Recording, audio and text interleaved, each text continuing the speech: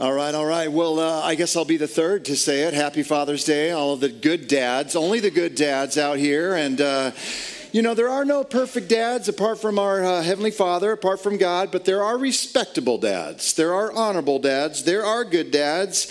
And today we honor you. Tomorrow, all bets are off. But today, we just want to say thank you. We love you. Thanks for caring for your kids and being gentle with them, protecting them, providing for them, modeling what it looks like to walk with Jesus for them and teaching them, coaching them, all those kinds of things. And in addition, it's not only Father's Day, but in addition, in our family, it's my wife's and my anniversary. And so, hey, I know, pretty cool. So we made it to 29 years, and so we got married young, in case you want to know. Yeah, you're like, you were 10. Anyway, so no, we were young. Joy was 19, I was 21. But anyway, so 29 years, and so lots going on. We got Father's Day, we got our anniversary. We got final round of the U.S. Open, if you're into golf. We've got 4 days until the NBA draft. We've got exactly 76 days until the start of the college football season. There's a lot going on today, all right? So anyway, I do cherish my wife and love her so much and believe that the Lord put us together, and she's been amazing, and so it's rare that our anniversary would fall on a Sunday. So would you help me and just honor her today and say, way to put up with Joel? Yeah, there we go. So wherever you are, all right, there you are back there. All right, so. This past week, I started working around the house a little bit, and there's this wooden kind of deck way that leads up to our front door, and so it needed some work, and so first I sanded it, and then I stained it, and then I waxed it, and now I know karate. And you're like, you waxed it? No, but it fit with the joke. But and some of you know, if you know much about me at all, then you would know that I think one of the greatest films ever created was The Karate Kid. Thank you. I'm glad that's coming through. And the reason why some of you don't appreciate it as much as I do is because I understand it and you don't. And because The Karate Kid is not a love story, all right?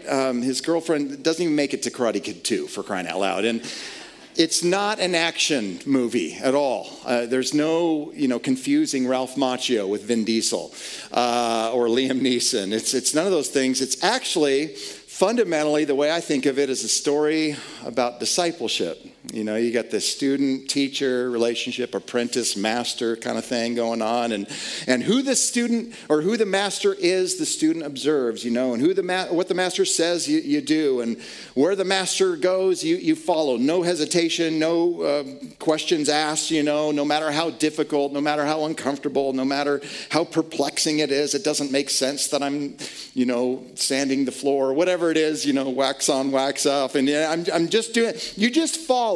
That's your job. You just kind of, you listen, you observe, and you follow. And that's really what we're talking about today.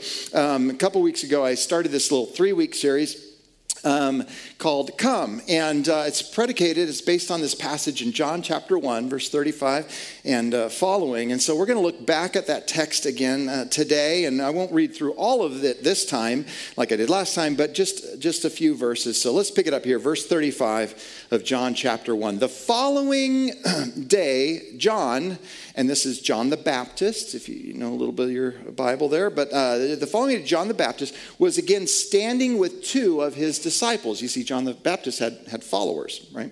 And as Jesus walked by, John the Baptist looked at him and declared, "Look, there is the Lamb of God." We're going to look at that more closely next week, but here we go, verse 37. When John the Baptist, 2 disciples, and it's Andrew and very likely John. I know that gets confusing. John's following John, but anyway, heard this, they followed Jesus. So John and Andrew weren't the first to hear about Jesus, weren't the first to know anything about Jesus or, see Jesus, but they were two of the first to actually follow Jesus. In verse 38, I love this. Jesus looked around and saw them following. He's like, what do you want? He asked them, and they replied, Rabbi, which means teacher, this title of respect, where are you staying? And so this is discipleship language. This is language that's communicating admiration. Like, where are you staying? Because we want to hang out with you. We want to spend some time with you. We want to get to know you. And Jesus doesn't, pressure them or expose them of their sin or whatever. He just says this in verse 39, come and see. Meaning, where are you staying? Well, come along and I'll show you. And you get to spend some time with me and you can observe my life and see how I live and that sort of thing. And you see, when you spend enough time around Jesus, eventually your exploring becomes something more than fact-finding. Eventually, you might hear an invitation to follow Jesus. And we're going to see that shortly. Verse 39, come and see, he said. And it was about 4 o'clock in the afternoon. And when they went with him to the place where he was staying, they remained with him the rest of the day. So they went with him and they remained with him. Another translation reads this. It says, so they went and saw where he was staying and they spent the day with him. They went and they spent. They went and they spent. You get it. Let's say that together. They went and they spent. So they followed and then they remained with him. They spent the time with him. And notice the pronoun here. Our culture is obsessed with pronouns right now. But anyway, it says they. Second person, or third person plural, rather, pronoun, they. So this isn't one person with multiple personalities. It's multiple people with one person, capital P person. And so there's multiple of them, and they went and they spent time with Jesus together. And in Christian circles, what we would call that is fellowship. Multiple people centering their lives on Christ, following Jesus, spending time with Jesus, but together. It's fellowship. All right, verse 40, it says, Andrew, Simon Peter's brother, was one of these men who had heard what John said, as I already mentioned, and then followed Jesus. So they went and they spent. They followed, they fellowshipped, and they did so together. Verse 41, Andrew went to find his brother Simon and told him, we found the Messiah, which means the Christ or the anointed one, this the deliverer, the savior, so to speak, the rescuer. Verse 42, then Andrew brought Simon Peter, to meet Jesus. And looking intently at Simon, Jesus said, your name is Simon, son of John, but you will be called Cephas or Cephas, which means Peter. But look at verse 43, and this is the last verse of this text here. Verse 43 says, the next day, Jesus decided to go to Galilee, this county, this region north of Judah, Jerusalem area. And he found Philip and said to him, come, follow me. And this is what rabbis in the first century Israel would do. They would find disciples, and then they would invite disciples, and then they would teach these disciples. They would find and they would invite, come follow me, and then they would teach them. And they wouldn't just teach them with words, they would teach them with actions. In other words, the idea of an apprentice, the idea of a disciple was to be as much like the master as possible. The invitation to come and see is an expectation to move. We talked about that last 2 weeks ago, right? The invitation to come and see, come and hang out or whatever. It's you have to leave where you're at and go where someone's calling you. Go, in this case, Jesus. Leave where you're at, leave that behind, go and be with Jesus. But the invitation to come and follow, or we might say, come and live, is an expectation to grow or to be transformed or to spiritually mature. And the gist, I think, of what Jesus is saying here when he says, come follow me, to Philip, is listen, everyone is following something. Everyone is following something or someone, and I want to invite you to not follow those other things, but instead to follow me. But I should probably warn you, because if you're serious about following me, you're going to learn a lot of things. We're going to go on this journey together. In fact, you're going to learn a whole new way of living life. by following me. And eventually, if you are persistent, and if you keep following, one day, you might look in the mirror and not really recognize who you are because you've been changed. And the reason why you've been changed is because you have spent time with me. And this is what happens in every relationship. If you spend enough time with people, we become like them and they become like us. When we spend enough time with God, with the Lord, with Christ, we become like him. He doesn't become like us, but we become like him. And so this is discipleship language. Come and follow me. You see, discipleship starts with an attraction. Come and see. But then that turns into an invitation. Come and follow. Observe, watch, notice, study. Jesus says things like, hey, you guys, this is how you should pray. If you know that text, like in Matthew chapter 6. You're wanting to observe the rabbi. You're wanting to notice, how does he respond to his enemies? How does Jesus, this rabbi, respond when he's with tax collectors and sinners?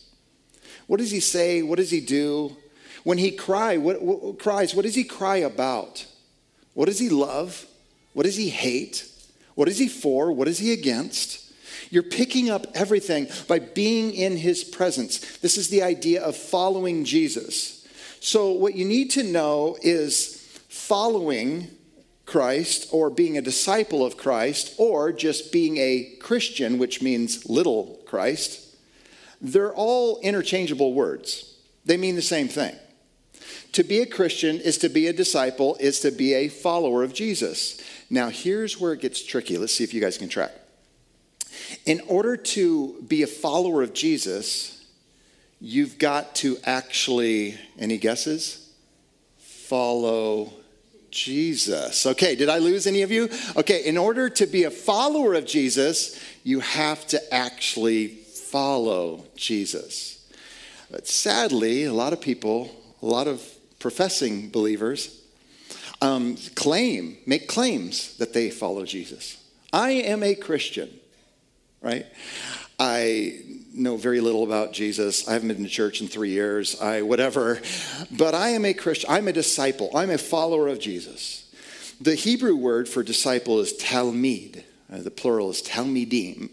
And if you are a Christian, that means you are a talmid of Jesus. You are a follower, a student, a learner, a Ralph Macchio, a Daniel LaRusso of Mr. Miyagi, King Jesus. That's a terrible illustration. Well, not so terrible, but anyway, Luke 6:40, Jesus says this: the student or the disciple is not above the teacher. In other words, they're beneath. They're submissive to the teacher. But everyone who is fully trained, there's a training that needs to happen, what will happen? Be like their teacher. Got it? Okay. So the student is not above the teacher, meaning as an apprentice, as a disciple, we should be humble and eager to learn. Open minds, open hearts, sitting under the feet of Jesus, as it were, or at the feet of Jesus, be posturing ourselves under Jesus, as it were. And but everyone who is fully okay, so there's training. It doesn't happen automatically. It's not necessarily natural. It's not easy. There's training involved. It's deliberate. It's intentional. And then you're going to be like the master. You're going to be like Jesus. See, the heart of a follower of Jesus is essentially, in just big sweeping terms, followers want to know what the master knows. And followers want to do what the master does. Followers want to know what the master knows, right? So there are things you need to know, things you need to understand, questions that need answering. Faith comes by, anybody know that? Hearing, right? There's information, there's listening, there's content. Some of you might be at a place in your faith journey where you're kind of in the sit and listen mode. And there's nothing wrong with that phase of the journey. You sit and listen, you receive, you're seeking to understand, you're having questions answered. You want to understand more of this Christian life and the scriptures and what does it mean. Now, will you have all of your questions answered? Answer is no, and in fact, that's true for every worldview. If you're an atheist, agnostic, well, certainly that. Any worldview, whatever your religion, whatever your worldview, you won't have all of your questions answered, okay? But we don't go into following Jesus blindly. We go into following Jesus with an informed faith, and we want to know what the Master knows, and then we want to do what the Master does. Followers of Jesus obey Jesus. Followers of Jesus imitate Jesus. Followers of Jesus desire to live like Jesus. We listen like Jesus, we pray like Jesus, we respond like Jesus, we speak like Jesus, we serve like Jesus. You get the idea. We forgive like Jesus, we celebrate like Jesus, we weep like Jesus, we're courageous like Jesus. We're all these things like Jesus. And in addition, not just our actions, but we want to share the heart of Jesus. Where is his ambitions, his desires, his agenda, his intention, his emotion? A disciple wants to be like Jesus. A disciple is a follower of Jesus. You long to be like your master. Okay, so just to drive this point super clearly home, as a disciple of Christ, as a follower of Christ, and this is the only way that we grow in Christ, is every fiber of your being is dedicated to being just like your master. Everything. Your whole world is to be like Jesus. Every thought, what would my master do? What would my master say? WWJD, there's the bracelet. How would he respond? What moves my master? I got to know because I got to be like him. This is your all-consuming passion. This is not some side gig. This is not some thing where you consider on occasion. Your entire life is about this. Because I used to, on occasion, play basketball, some pickup basketball, maybe once or twice a week. That is different than Steph Curry's devotion to basketball, who wants to be the best shooter that the game has ever seen, which has, I think, already happened, by the way. But Damian Lillard is close on his heel. No, anyway, so I'm a Blazer fan. But nonetheless, yes, there's a difference between going out and shooting hoops and being Steph Curry. There's a difference between me playing golf 6 to 8 times a year. Would love to play it more. But anyway, and the intensity and the training habits of somebody like Ben Hogan, one of golf's greats, who is said to practice 12 hours a day. I mean, you can just imagine the calluses on his hands, his sinewy, strong forearms and shoulders and back and right. I mean, just hitting thousands of balls, perfecting his craft because he doesn't want to just go out cavalierly and kind of knock that white ball around. He wants to be great. And that is the heart of a follower of Jesus, you understand. That is the heart of a Christian. Christian, little Christ. We don't become God, but we desire to become like him. 1 John 2:6 says, whoever claims to live in him must live as Jesus did. Because we all know that talk is cheap. Whoever claims, professes, I'm a Christian. Whoever claims to live in Christ must live as Jesus did. And we're called to live differently and faithfully and with purity and righteously and to live just like Jesus. Now, when I say all that, how many of you are like, I got that down? Done. Check. Easy. We're moving on. What's next, Joel? Right? No, all of us should be in this place of like, whew, I've got a lot to learn. I still have got to, raise your hand if you've got some growing to do, right? Spiritual maturing to do. Spiritual growing, yeah. And yet, isn't the truth that many of us just stay stuck? Year after year, sometimes decade after decade, seeing little change. God transforms everything he touches. And if you are following Jesus, he will change you too. Spiritual maturity, if it's not your goal, you're not a serious Christian. And if spiritual maturity isn't the goal of Cedar Grove Community Church, we're not a serious church.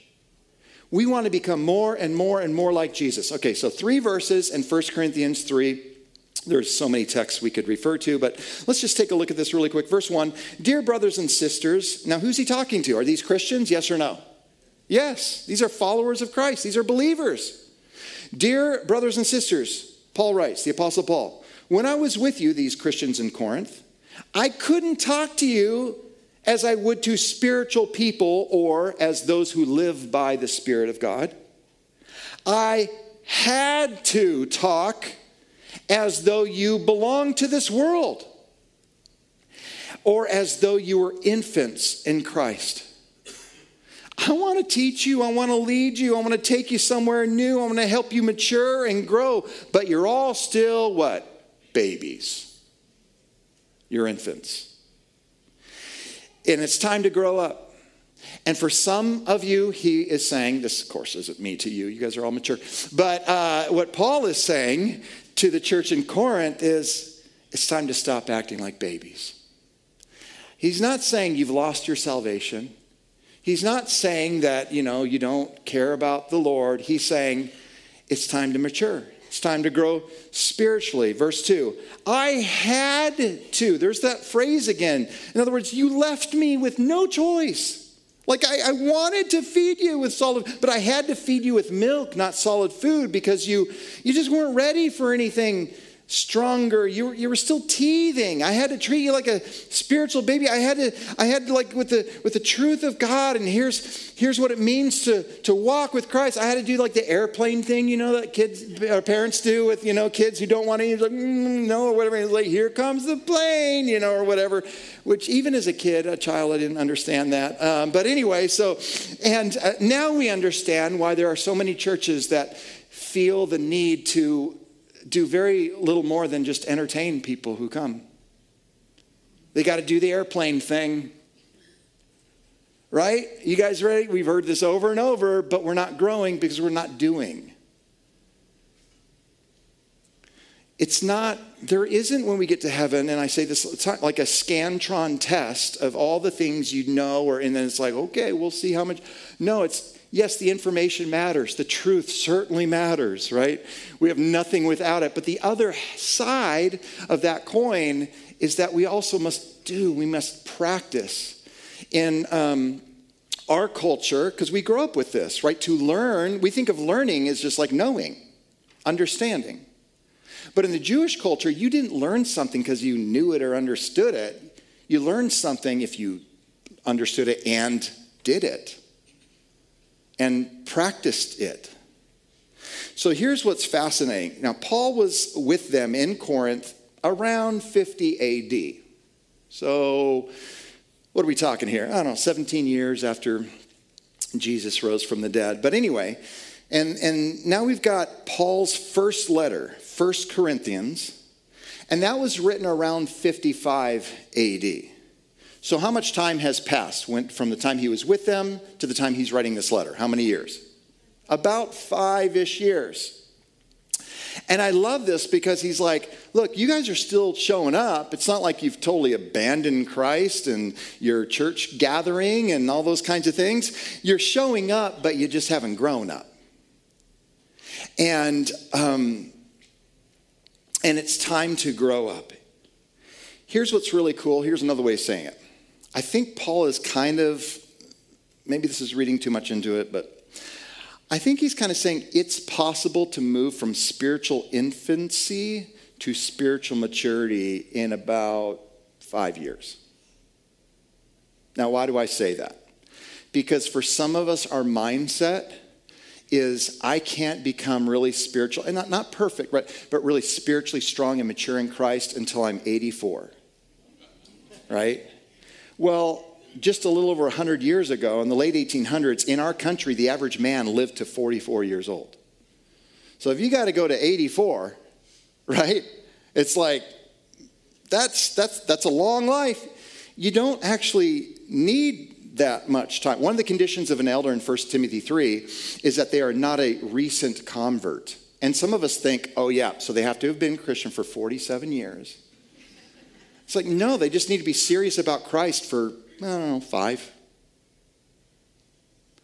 And the problem we have with that is most people, if we're honest, aren't that serious about Christ for 5 years. Because a few verses later in 1 Timothy 3, he's like, hey, church leaders and that sort of thing, can't be a recent convert. Paul then implores Timothy, Not, hey, Timothy, you're pastoring these people. Don't let anyone look down on you because you are young. But set an example, right? In faith. So 2 points here. If you've been walking with Jesus for, say, 10 years or more, but you still consider yourself spiritually immature, what do you think might be restricting that growth? What's holding you back? What's keeping you from being a follower of Jesus seriously? What habits do you need to break? What excuses do you use? What lies are you believing? What's the issue? And I'm not being hard on anybody because I feel like, man, I am so immature in my faith in so many ways. But if you're a recent Christ follower, the second thing I'd want to say is, if you're a recent Christ follower, be encouraged. It is possible, I think, for you to really mature in Christ. Not be perfect, but to really mature in Christ in about 5 years. So yes, it is a lifetime. And yes, we won't be completely perfect this side of heaven. Even the other side of heaven will be without sin, but we'll still be learning and growing in different ways. But nonetheless, it can happen much faster than you think. What does it look like to be spiritually immature? I'm glad you asked. Look what verse 2 says. And you still aren't ready. Ready for what? To eat solid food. For you are still controlled by your sinful nature, your carnal selves. And you are jealous of one another, and you quarrel with each other. Those are the two things. How do we know somebody's, still controlled by their sinful nature? They're jealous of each other. They quarrel with each other. I'm glad there's none of that happening in our culture. And then doesn't that prove you are controlled by your sinful nature? Aren't you living? The title of this message is Come and Live. Aren't you living like people of the world, people who do not know Jesus, people who have rebelled against Christ, people who don't want to follow Jesus? Aren't you living like them?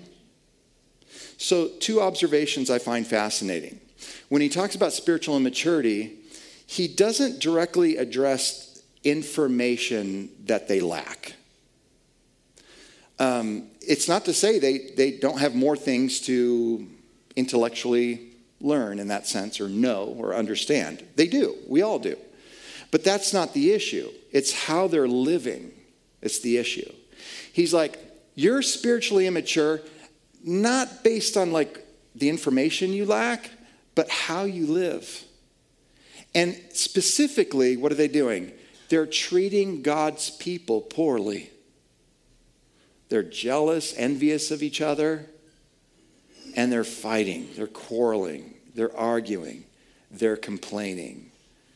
They're like the Israelites in the wilderness for 40 years, and Moses, is getting complaint after complaint, and all their griping and whining and quarreling and grumbling and all these kinds of things. What if the requirement of a follower of Jesus wasn't to tear each other down, but to build each other up? What if that's what spiritual maturity looked like? What if then the secret to spiritual growth was growing in the context of meaningful relationships? Growing with others. They went and they spent. Remember that? Collectively, they were together. They followed Jesus together. Some of us, I think, have misunderstood the word unity, or we've shortchanged it. We've relegated the word unity to basically mean this: we get along. In other words, we don't bicker, we don't fight, we get along.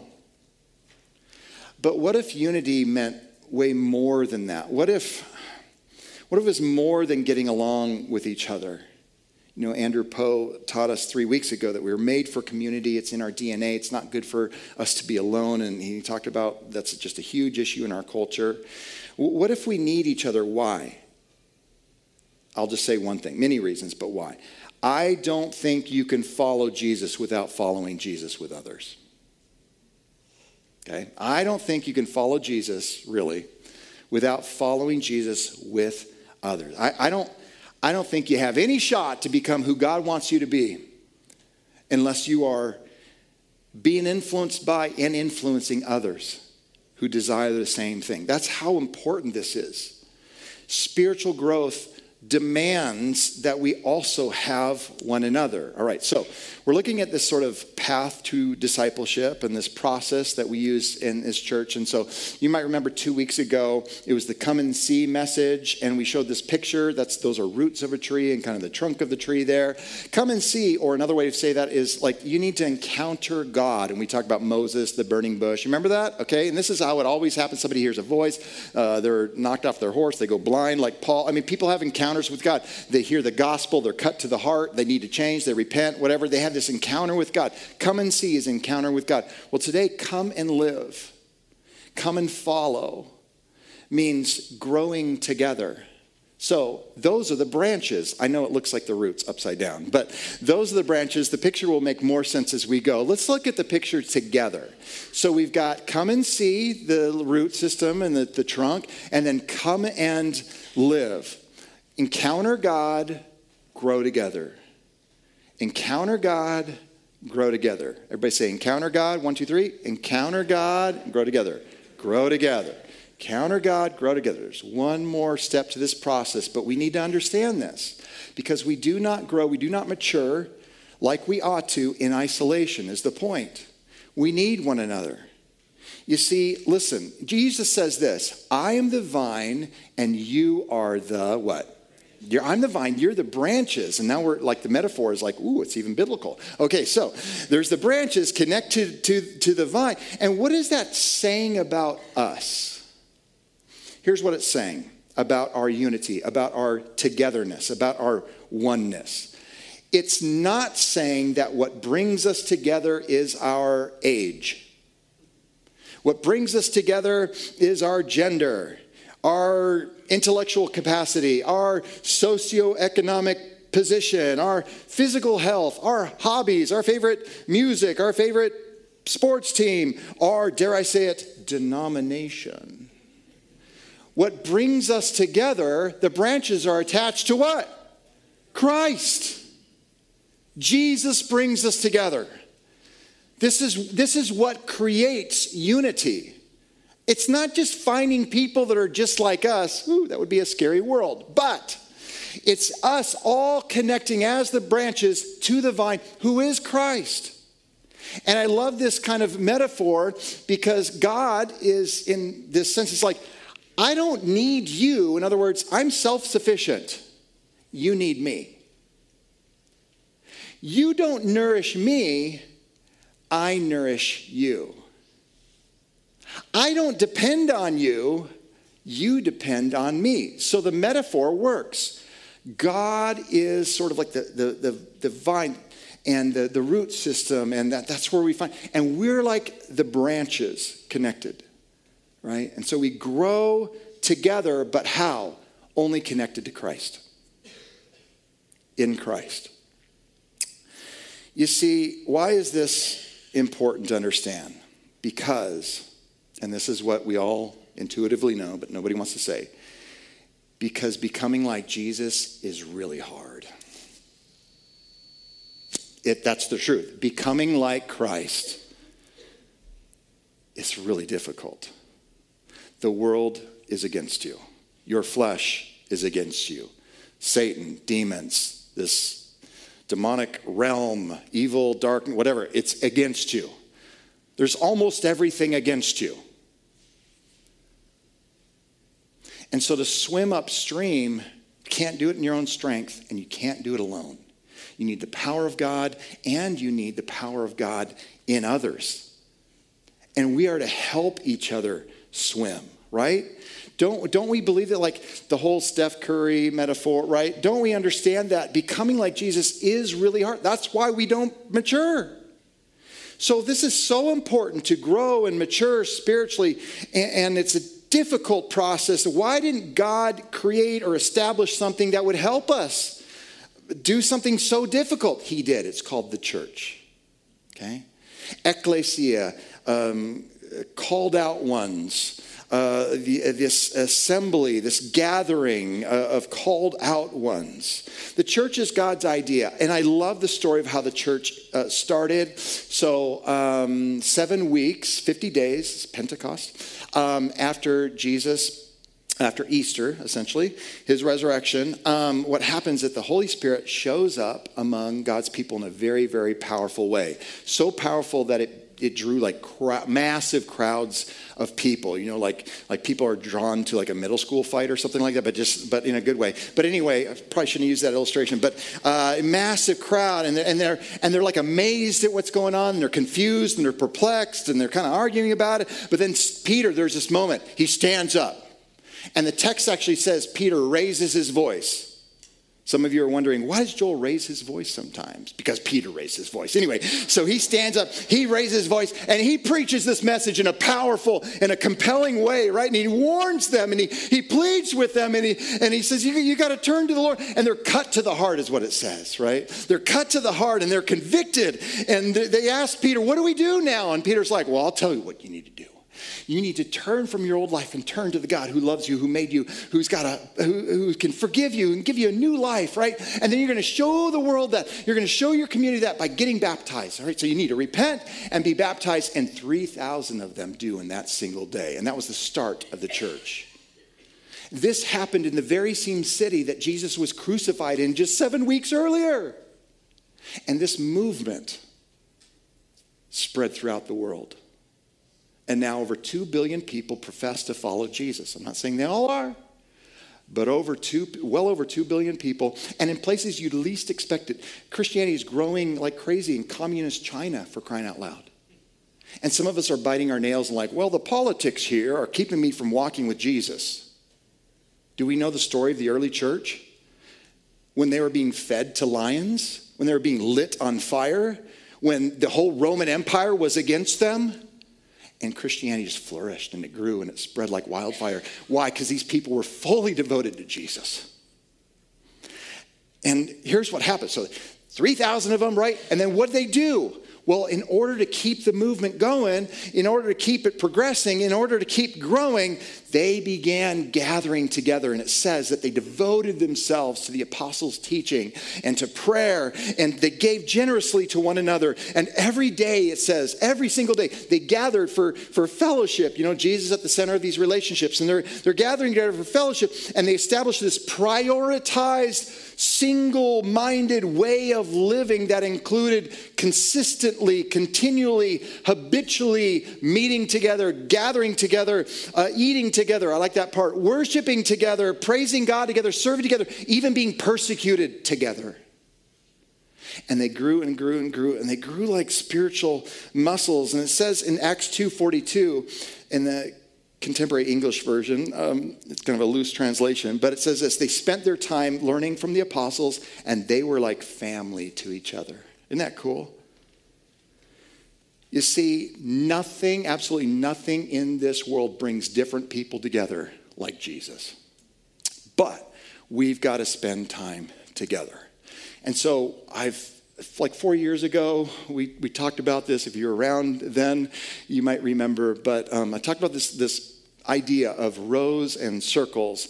And rows are what's happening right now.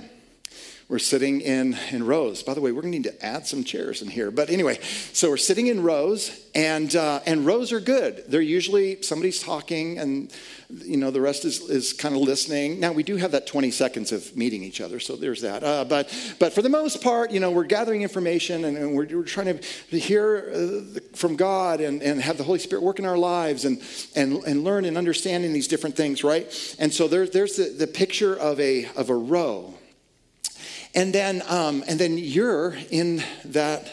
That's you right there. Okay, you're in that. You're in one of those seats. You're in one of the row, and that's awesome. That's a way that we can grow. And there's instruction and listening and all these kinds of things, right?